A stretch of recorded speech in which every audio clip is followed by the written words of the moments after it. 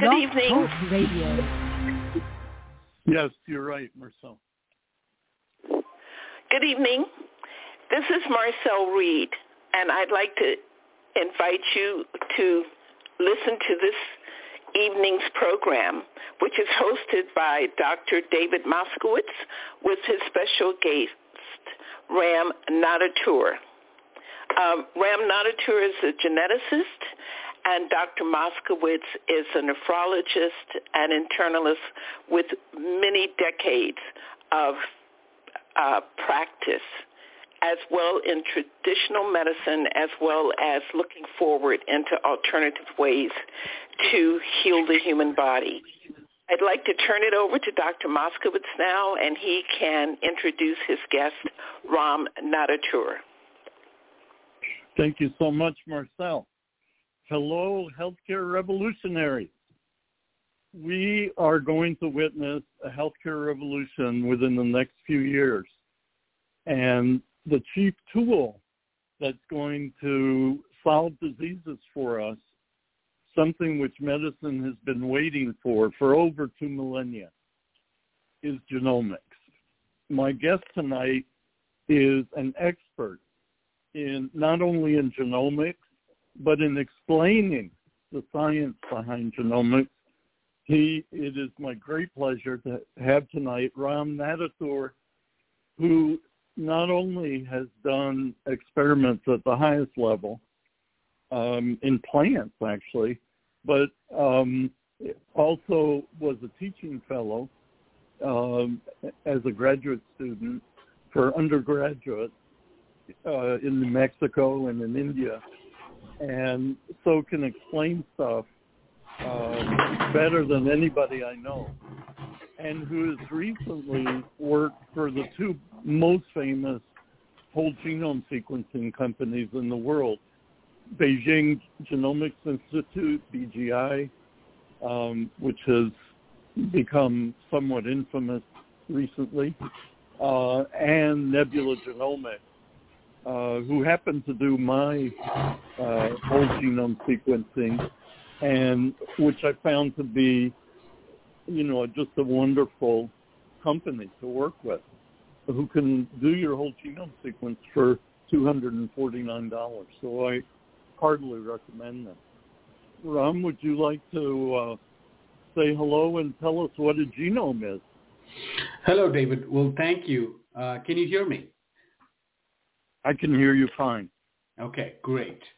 Well, a genome is essentially the genetic information, the entire genetic information within a human body or an organism's body, we can say. So, I work for a company that sequences a human genome. So why bother? What's a genome? I mean, I've heard it's 3.3 billion letters. I've heard that the DNA in all your cells could reach from the Earth to the moon, that it's a very long molecule. That is correct. That is correct. It could reach the moon. But in essence, your DNA, which is your genome, contains information of, a variety of things. And that information is stored as DNA and then converted into RNA and then into proteins, which makes a human body or an organism function. So this DNA is stored in the form of genes and other information around genes that help facilitate this central dogma of life that I just described, which is DNA to RNA to protein. So is it fair to say that the genome is the master plan for any organism? Yes. I mean, you could say that.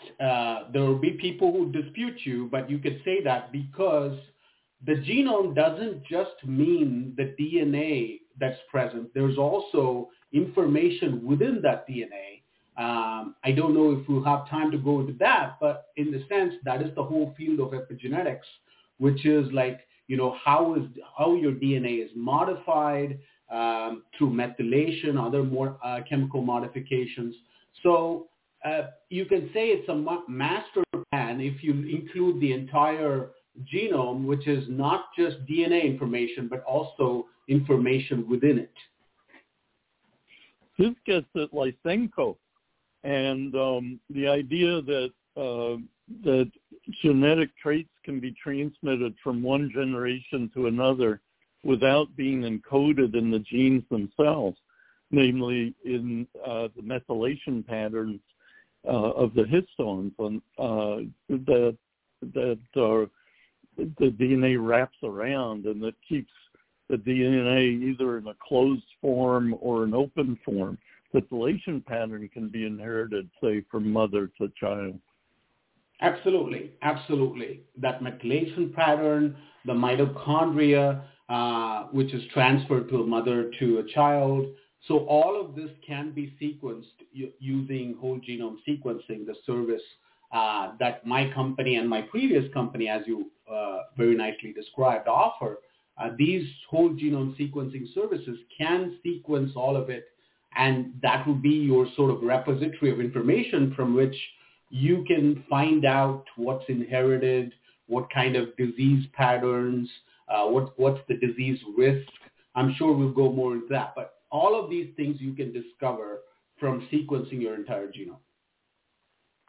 Is it fair to say that we're just at the beginning of figuring out what your DNA predicts for you? Yes. I think that is very accurate but the beginning has been long. I would say sort of the genetic engineering revolution was heralded maybe even 10, 15 years ago, but, the transition to like widespread use has been a little slow, but the technology is growing so fast that there'll come a time soon when, this will be part of your primary care provider's offerings, part of your annual checkup every year, things like that. And we are, I believe, on the cusp of that kind of a revolution, yes. That's an incredible development in medicine. I mean, already people are overwhelmed by all the lab tests they get, and they don't understand. And a lot of a primary care provider's duty, which is what I do for a living, is to explain these tests to people. What's clear is that primary care providers have no clue about human genomes or what the human genome will mean for their patient, let alone how to explain it, how to figure it out. There don't seem to be any people on the horizon to do that Rosetta Stone translation. Yes, I think that is a fair critique and comment, because even when it comes to, forget about whole genome sequencing, even when it comes to genomic information regarding the drugs you take and how your body reacts to those drugs, which is the field of pharmacogenomics, and a pharmacogenomics test is administered, even in that, I believe the primary care acceptance has been quite slow, and the expertise also has not spread as much. So what you describe is quite accurate. Well, in my experience as a PCP, the people who didn't do well with drugs,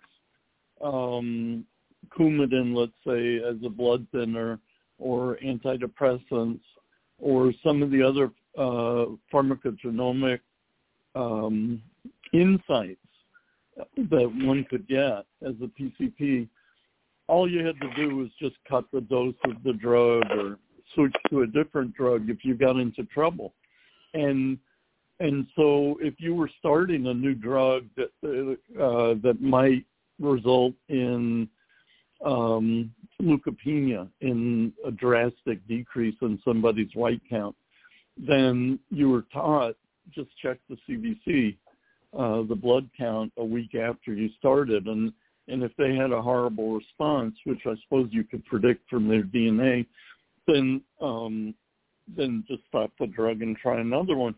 It doesn't seem worth it to spend $1,000 on a DNA test to be told that, this patient is one of the 0.1% that will have a bad event. So I think clinical medicine can do fine without pharmacogenomics, I'm afraid to say. I think as a clinician, where genomics is going to be exciting is in predicting bad things, cancer.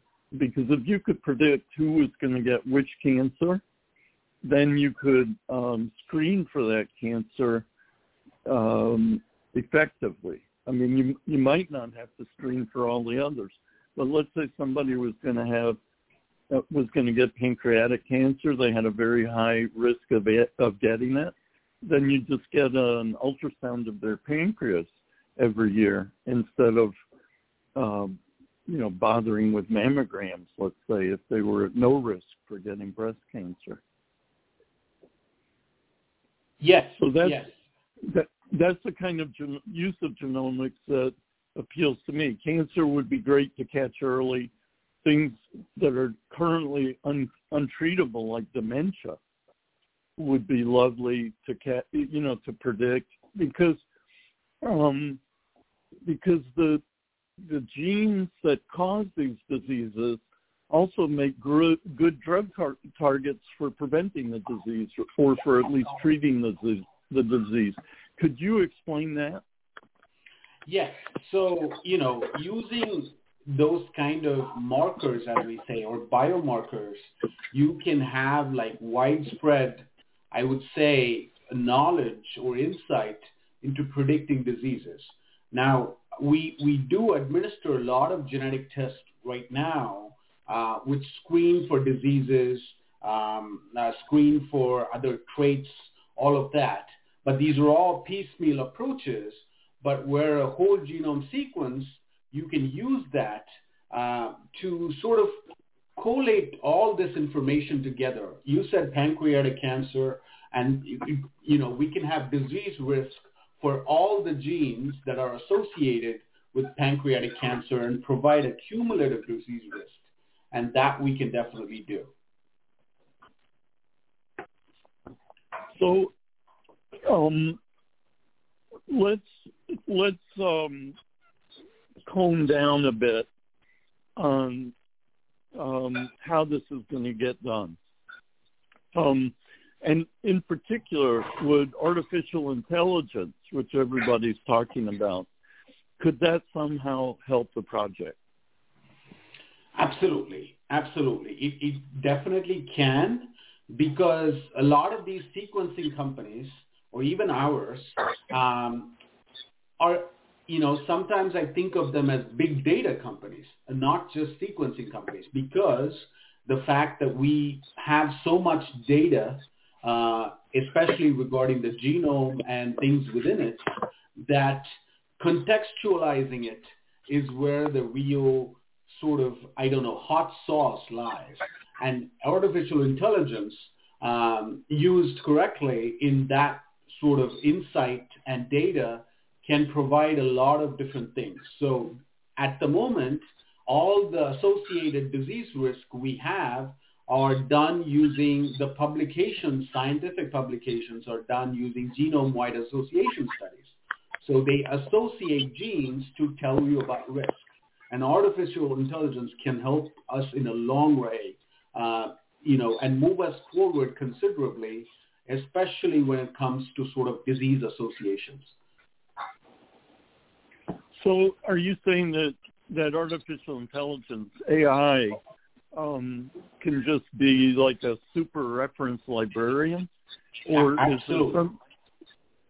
So what about the idea, if there are these 3.3 billion letters in one direction and 3.3 billion letters that are complementary in the opposite direction, how about the possibility of some kind of supercomputer or AI holding all 3.3 billion letters in its mind, so to speak, in its random access memory, in its ROM, if I may be so bold. Just comparing a bunch of patients to a bunch of control people without the disease at every one of the spots in the 3.3 billion letters at every single locus. Is that possible yet? It's not possible as of yet, because the integration of AI into like the big data or the genome, as we call it, is still, people are still finding out how you can integrate that kind of knowledge into each locus and trying to find what you just described. But I believe we're on the cusp of that. We will be there. I would say, I'm going to make a bold prediction. In the next 10 years, we will be there. So I hear a business opportunity for short-circuiting that process in the next 5 years.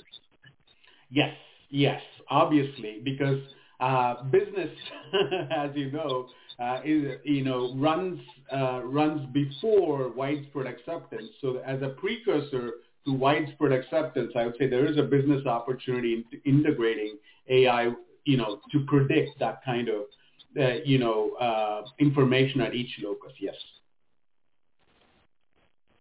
So let's say somebody, and it just might be my company, GenoMed, it might not be, but somebody has a special collection of genomic variants that they've found are functional, that the variant affects how much of the gene is expressed, and is associated with disease, let's say different cancers.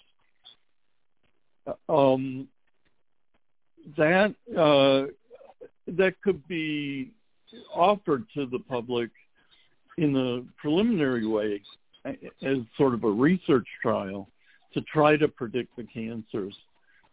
And people who are interested in participating in the research trial could get their whole genome sequence, get their cancer prediction, admittedly as part of a research trial, and then could help determine whether the prediction was valid or not. Did it accurately predict the cancer they got? Did it miss another cancer that they got instead? Were they able to do anything in the first case if the cancer was correctly predicted? Do you see that as a possible way forward? Absolutely. Because I find that, whole genome sequencing can be used much more in clinical trials, because you're trying to learn the profile of whatever your trial participants are. So using whole genome sequencing to not just, look at an end result and see if your forecast pans out, but also, understand the profile of the clinical trial participants. I think whole genome sequencing would go a long way in helping assist that. What do you mean by clinical profile? So basically, what kind of health risks you have already, because the drug, if you're in a drug trial of sorts, your candidate receptor or what the drug was made of, you could be less or more sensitive to that based on your genome, right? So depending on biomarkers, how those things are. So understanding that through whole genome sequencing would go a long way. So let me just, at this point, mention why I love genomics. In 1993, so 30 years ago, I came across a variant in the genome that had been discovered by Pierre Corval and his group in France. And it was a variant in the angiotensin 1 converting enzyme that ACE inhibitors inhibit. And they found that overactivity of this enzyme, of ACE, was associated with a 3-fold higher rate of heart attacks in Western Europeans. And it was clear that there were lots of diseases that might be associated with excess ACE, because ACE makes angiotensin 2, and angiotensin 2 causes vasoconstriction and high blood pressure. And, at a minimum, hypertrophy of the left ventricle, left ventricular hypertrophy, looks like it's caused by angiotensin 2. And sure enough, almost every kidney disease, which I'm interested in as a nephrologist, was associated, not much, but some, with overactivity of ACE. And you'd expect the association not to be terribly strong, because there are many more than one gene behind a disease.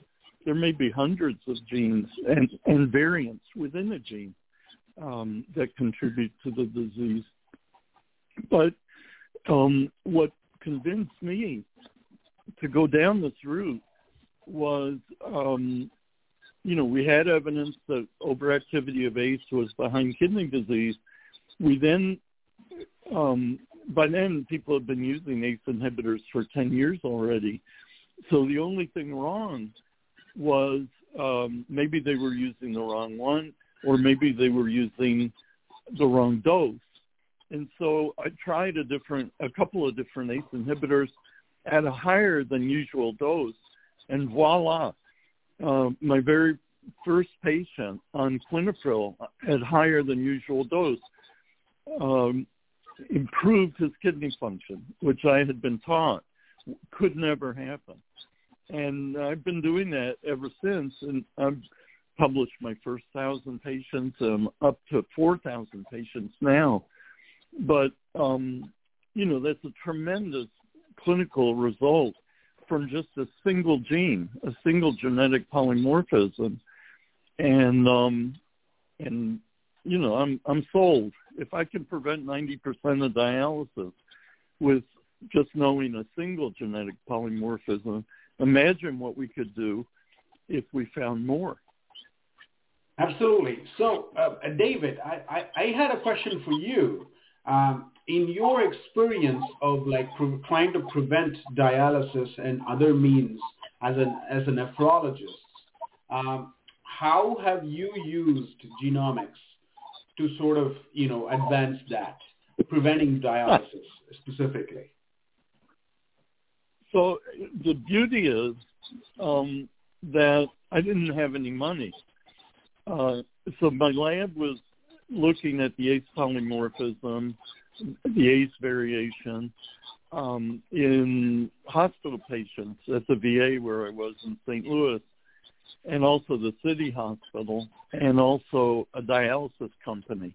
So a total of about 10,500 patients. So my lab was doing that.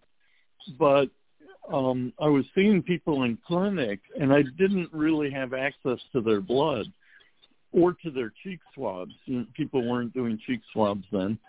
And so I couldn't actually see what their genotype was. And so I just wound up giving everybody the same treatment, high-dose Quinapril. And amazingly, everybody improved, even though only a quarter to a third of my patients, depending on race, were had the right genotype, had the excess ACE genotype, the deletion or DD genotype.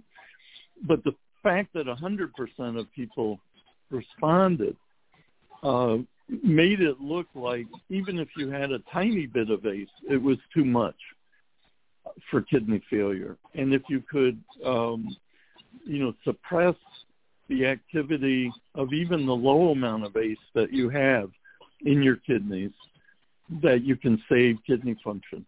So in this one example, I didn't have to genotype anybody. which is, a lucky circumstance. It may turn out to be that way for a few other diseases, but I think mostly we're going to be genotyping people and deciding what to do based on their actual DNA sequence.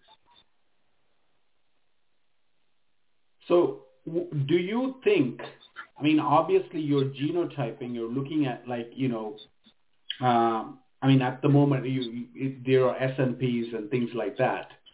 Do you think whole genome sequencing and looking at a wider array of candidates, especially in trying to prevent dialysis, looking at different biomarkers, would help in that process that you're involved in?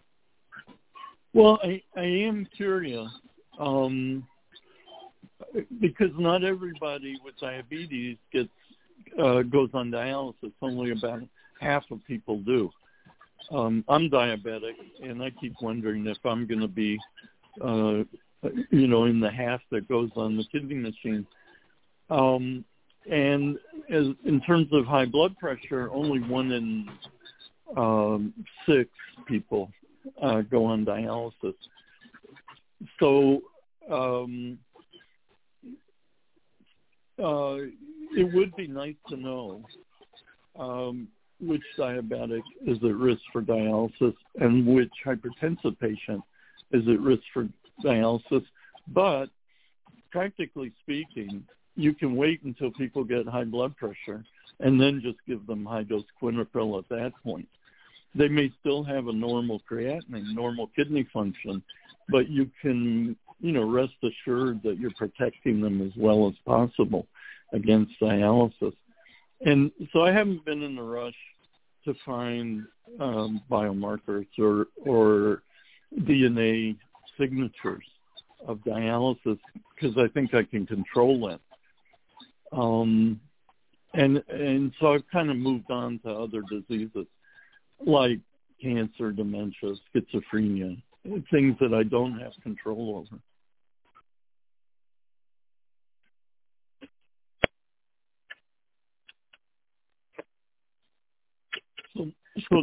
So now, do you know of any plans in the industry to find disease-associated variants, or are people just going to wait for the computers to get stronger?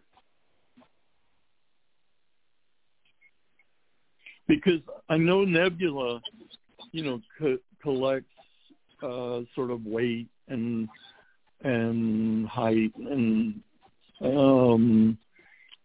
I saw icosanoids, and they comb the literature and stuff, but none of them are, they're kind of surrogate markers. They aren't actual diseases. And so how do you see the diseases being solved?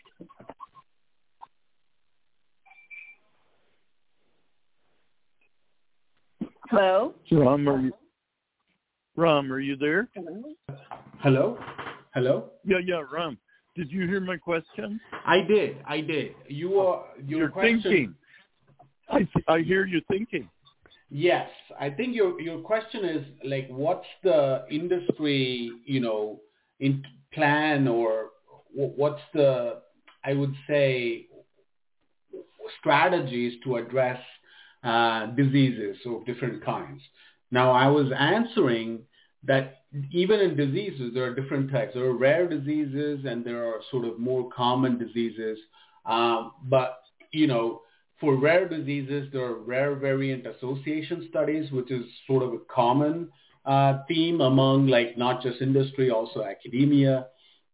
But in terms of other sort of biomarkers, there are genomics-based or genomics-driven drug discovery, which is going on right now. So at least if you say, I can't say I'm an impartial viewer. As a partial viewer, I hope that some of those studies yield, sort of more insight into how we can take predicting cancer or dementia forward.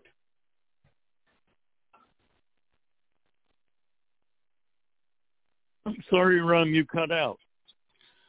No, I was saying like using those kind of studies like rare variant association studies and genomics-driven drug discovery, hopefully some of those, I would say, insights lead to better prevention methods for some of the diseases you talked about, cancer, dementia, Alzheimer's.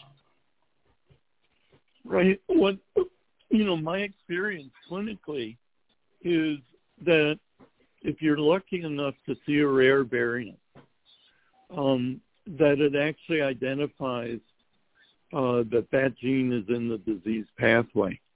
And even though most patients won't have that rare variant, assuming it contributes to the disease, it's an oncogene, right? It causes cancer, that inhibiting it is going to help, just as the ACE inhibitor helped my renal patients, that inhibiting that gene product, that protein, is going to help everybody with that particular diagnosis, because that pathway gets more flux through it, more traffic through it than it should get. And that's partly why the person has cancer, even though they don't have the rare variant that only a few patients have. That's been my experience. So it's a very optimistic one. Absolutely. Yeah, I would say pretty optimistic, but I am an optimist, and I hope that leads to something, yes. I have a question. Can you hear me? Perfectly. Okay. So here's something that came up in my own family, and it ties in exactly to what you're talking about this evening. So we wanted to look up our family history. And, we got two separate tests. One was showing something very different from the other. And I wanted to find out, has the DNA, the common test, my ancestry, and, 1, 2, 3, are they advanced enough for us to start to figure out what lies ahead for us? And then number 2 is, what is the difference between DNA sequencing, genomic sequencing, and the other where you're just looking for a specific illness? Is there a lot of difference between the two processes? Yes. I can take that for sure. You're the perfect person to answer these questions. Yes. So because nebula is very different from 123, from 23andMe and Ancestry. Yes. So 23andMe and other sort of companies look for hotspots, you can say, or they look for a very minute portion of your genome, less than 1%. But or at least whole genome companies in general, sequencing companies in general, look for the entire genome. So we try to analyze or provide data about the entire genome. That's about 100%. And the difference is so vast. So, you do not need to just compare it to, say, 23andMe. You can also compare it to genetic tests out in the market, which are your predictive tests. So if all those gene panel genetic tests are a mix of, say, 20, 30 genes, and they are used to predict diseases. Now, whole genome sequencing comparatively, shows you the entire genome. So what is upstream of candidate genes, downstream, associated genes that you might look for. So it talks about an entire plethora of genes and not genes, and there are so many other sort of predictive and informative factors within a genome that you will not find in a 23andMe or a random genetic test. So yes, to answer your question emphatically, whole genome sequencing would find all the stuff that a 23andMe can't. To answer your second question, Marcel, thank you very much, Ram. to answer your second question, nobody has the phone book of disease genes yet. They just aren't known. The diseases have been pretty well cataloged over the last 2 millennia, especially over the last 150 years. But the connection between a person's DNA sequence and the disease is in its infancy. I mean, it's basically a blank book. And the hope is that book gets filled up very fast in the next few years and then distributed to primary care providers who can help their patients who come in with their whole genome sequence and tell them, oh, you're at risk for this or that, and here's a drug that looks like we can repurpose that may have an effect for you. So just to add to what David was saying, sorry, David, the phone book isn't there. There are some sort of single gene disorders we already know. Something like cystic fibrosis is a single gene disorder. You need to have like a mutation in both copies of your cystic fibrosis CFTR gene to have the disease. So there are diseases like that, but it's still minuscule compared to a lot of other diseases where you cannot pin the disease risk to one gene or a candidate gene. Cystic fibrosis is a great example. The kids call it, what do they call it, cystic roses or something? So fibromas of the uterus in St. Louis, people called fibroids of the Eucharist. So these medical terms, they don't come across that easily. But cystic fibrosis is a terrific example. Same as sickle cell.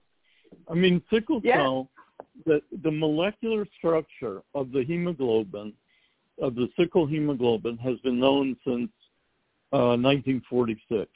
So it is the very first victory in molecular medicine.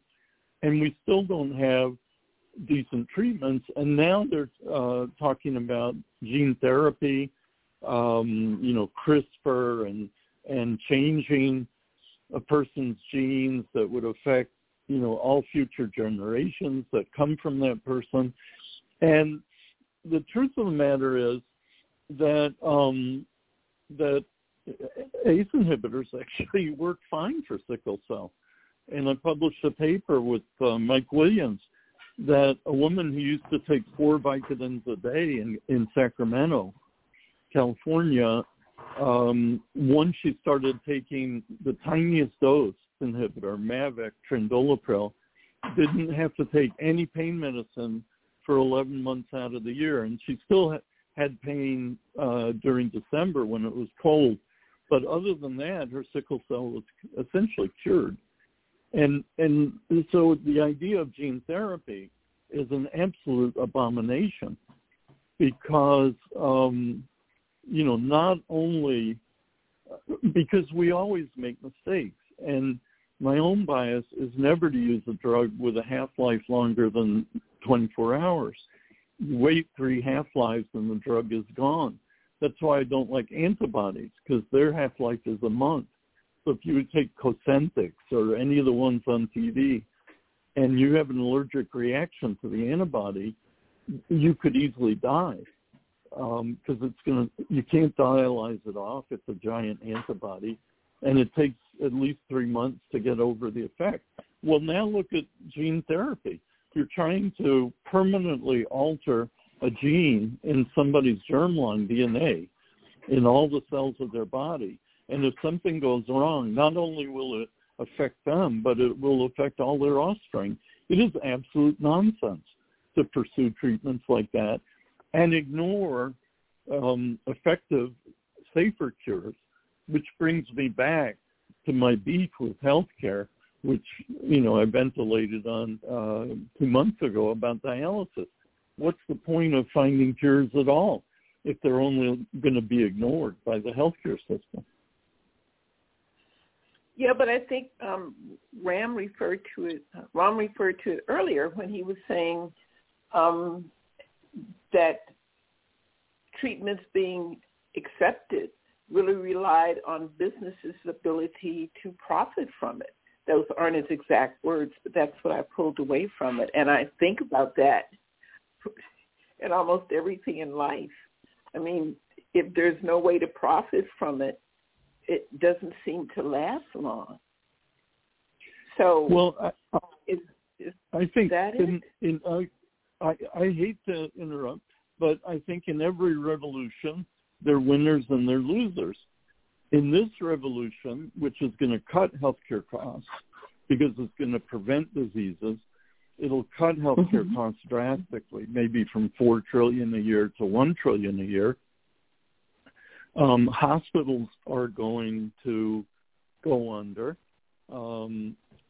but clinics, primary care docs are going to flourish. Subspecialists are going to go under. I mean, I can eliminate my entire subspecialty of nephrology right now.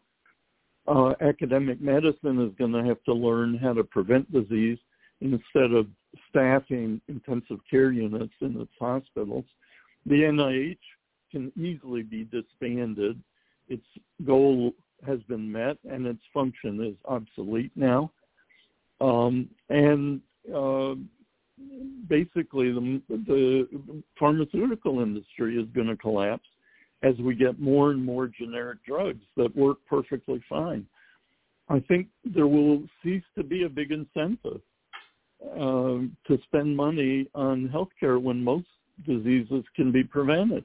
And I'm hoping that maybe it'll be followed by decreases in the arms industry as well, and we can start spending money on other things like primary school education and arts in every neighborhood, stuff that benefits people instead of kills them.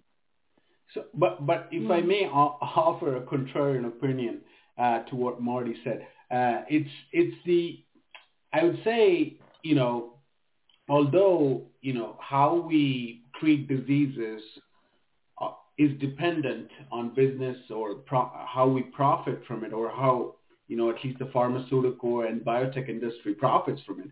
I would say, at least from a sequencing point of view, the current state of where we are in terms of sequencing and sequencing technology and where it's going has all been dependent on considerable investment in research and development.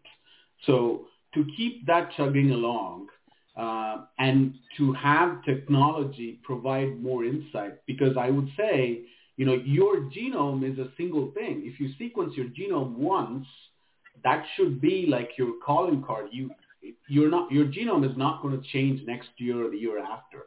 But what might change, at least in the sequencing technology, is that the more this technology improves, the more insight you get, like methylation, like things like within your genome. So I would say all of that requires considerable investment in research and development. So I would not dismiss profits or at least, gaining from health insights that easily, because that is what fosters research and development in the future. Right. I think whole genome sequencing companies are here to stay, and even though they'll only do a one-off, there's 7 billion people on Earth that they can sequence. I think sequencing children is going to come next, because there's the rare cancer that parents are going to want to pick up before it happens. I think public health companies like Genomed are going to emerge as, the winner and the leader in the healthcare revolution. I think we're the small mammalian rodent that is going to outlive the dinosaurs. The big pharma and the hospitals that currently rule the ecosystem. I think the future is very bright for a true public health approach, as opposed to a kind of an anti-patient approach, which the current system seems to have embraced.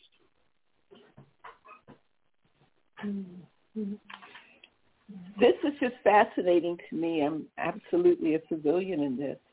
But like all of us, since COVID-19, I've been surrounded by a lot more illness than I had ever been exposed to before, and it's made me have to think about things a little differently. And I can't think of anything that people would be more interested in right now than this health revolution. Just a personal story. I was visiting a family member, an elderly member of my family, and someone had come in from a plane where they didn't cover themselves, and they brought COVID in. And this thing that we all thought was kind of behind us was suddenly in the room with us again, and masking and who didn't wash their hands. And the whole thing blew up. And I think every one of us, for at least 3 days, were back in what if. And I don't think that's a place that we had spent much time in before. We all had been fairly healthy, and we just hadn't spent much time there. I think this is something that would be a great ongoing topic, not just about a specific sequence, but how sequencing can actually help people. I would love to know what I could avoid in the future. I would love to know that my children could avoid it. I just don't think there's much information out there, and I don't think it's given to people in an accessible way. And you're tired of hearing me say this, Dave, but it doesn't matter what you know. It matters how many people you can teach it to. So that's true. What I'm interested in. How can this knowledge get out to people in the way they could understand it? I wouldn't have wasted money on those other DNA tests if I knew that this test was here and that it would do 100% as opposed to just a little. But I don't know because I just don't think there's enough accessible knowledge. Well, there's zero knowledge. It's not your fault. No, I don't think it's your fault. It's confusing that 23andMe and Ancestry are touting, what they're giving to you with their 1% or less of the genome. They are claiming an awful lot, and it seems like the Federal Trade Commission doesn't hold them to any kind of honesty standards.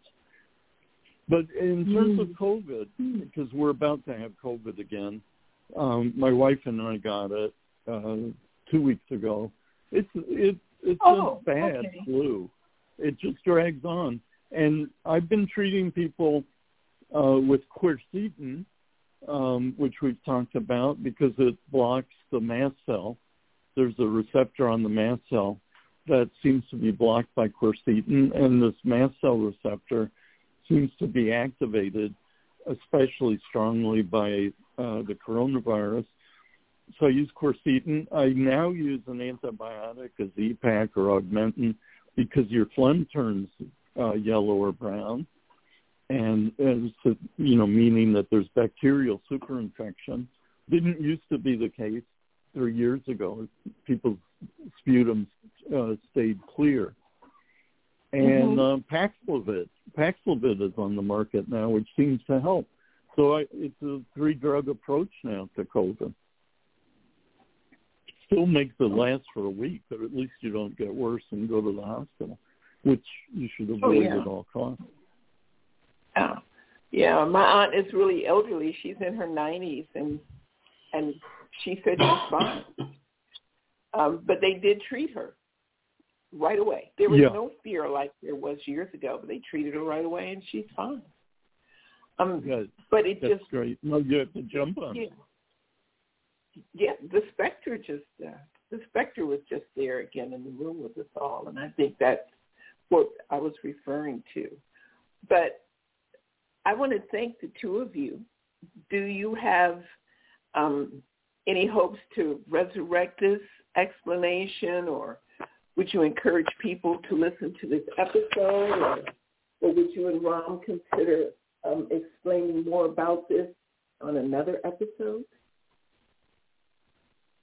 Well, I think it would be extremely exciting to update our progress, because I hope to work with Ram and either his company or other companies like his to bring this new era in healthcare into being.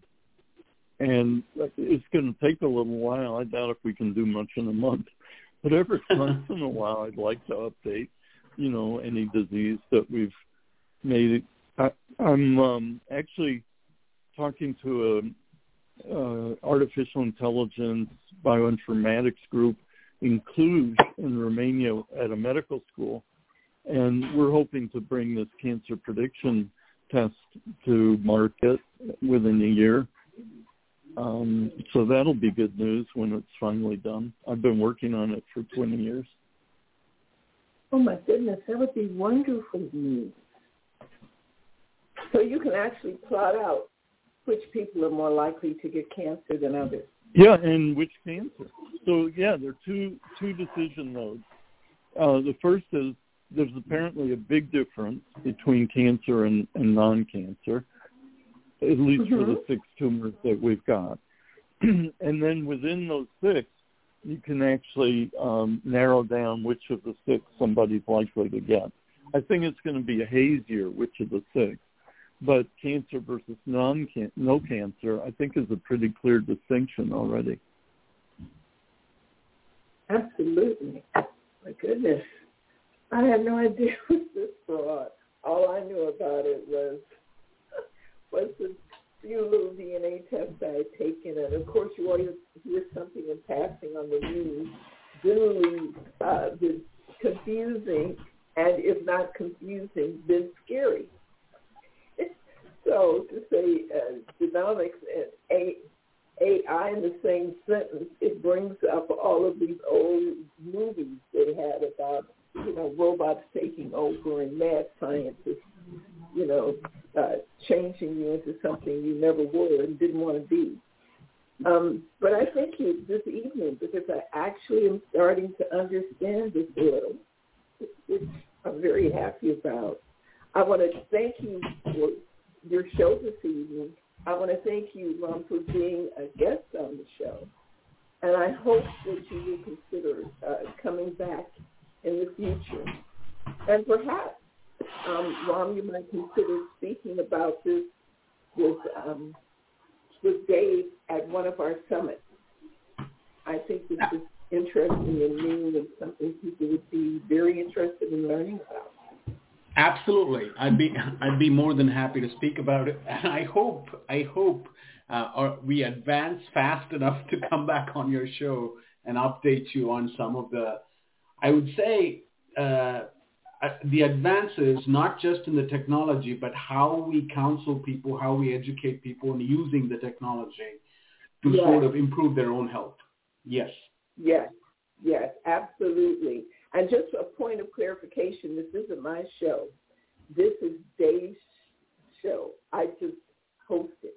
But this is Dave's show. Thank you. That is very gracious of you. Thank you. Okay. Well, the two of you should get together and come back and do this. Of course, Dave, I'll be speaking to you in another month. I want to keep up with what's going on.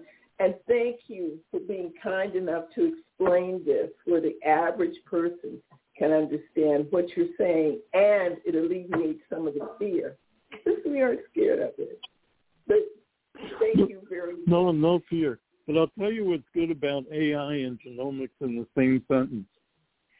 It gets investors very interested. Okay. That makes sense. I'm taking on that.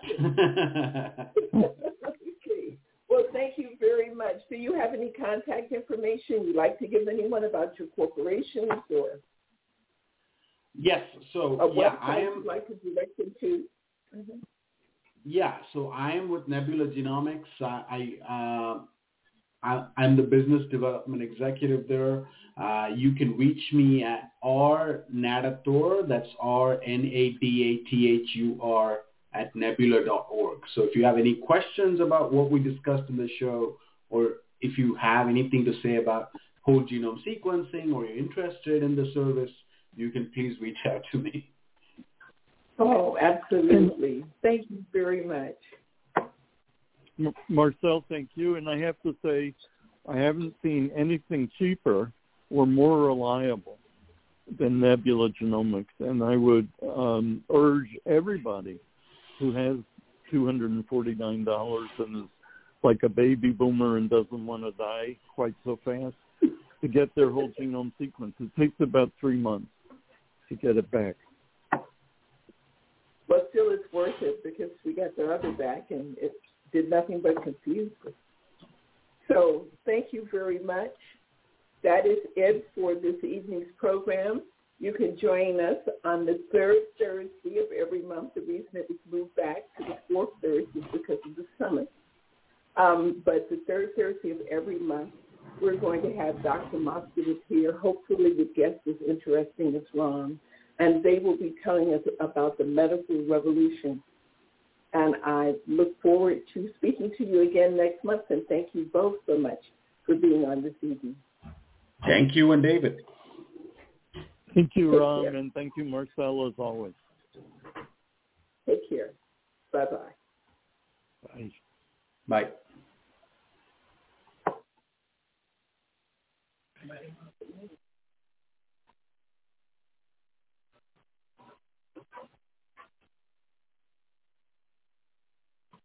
It's not too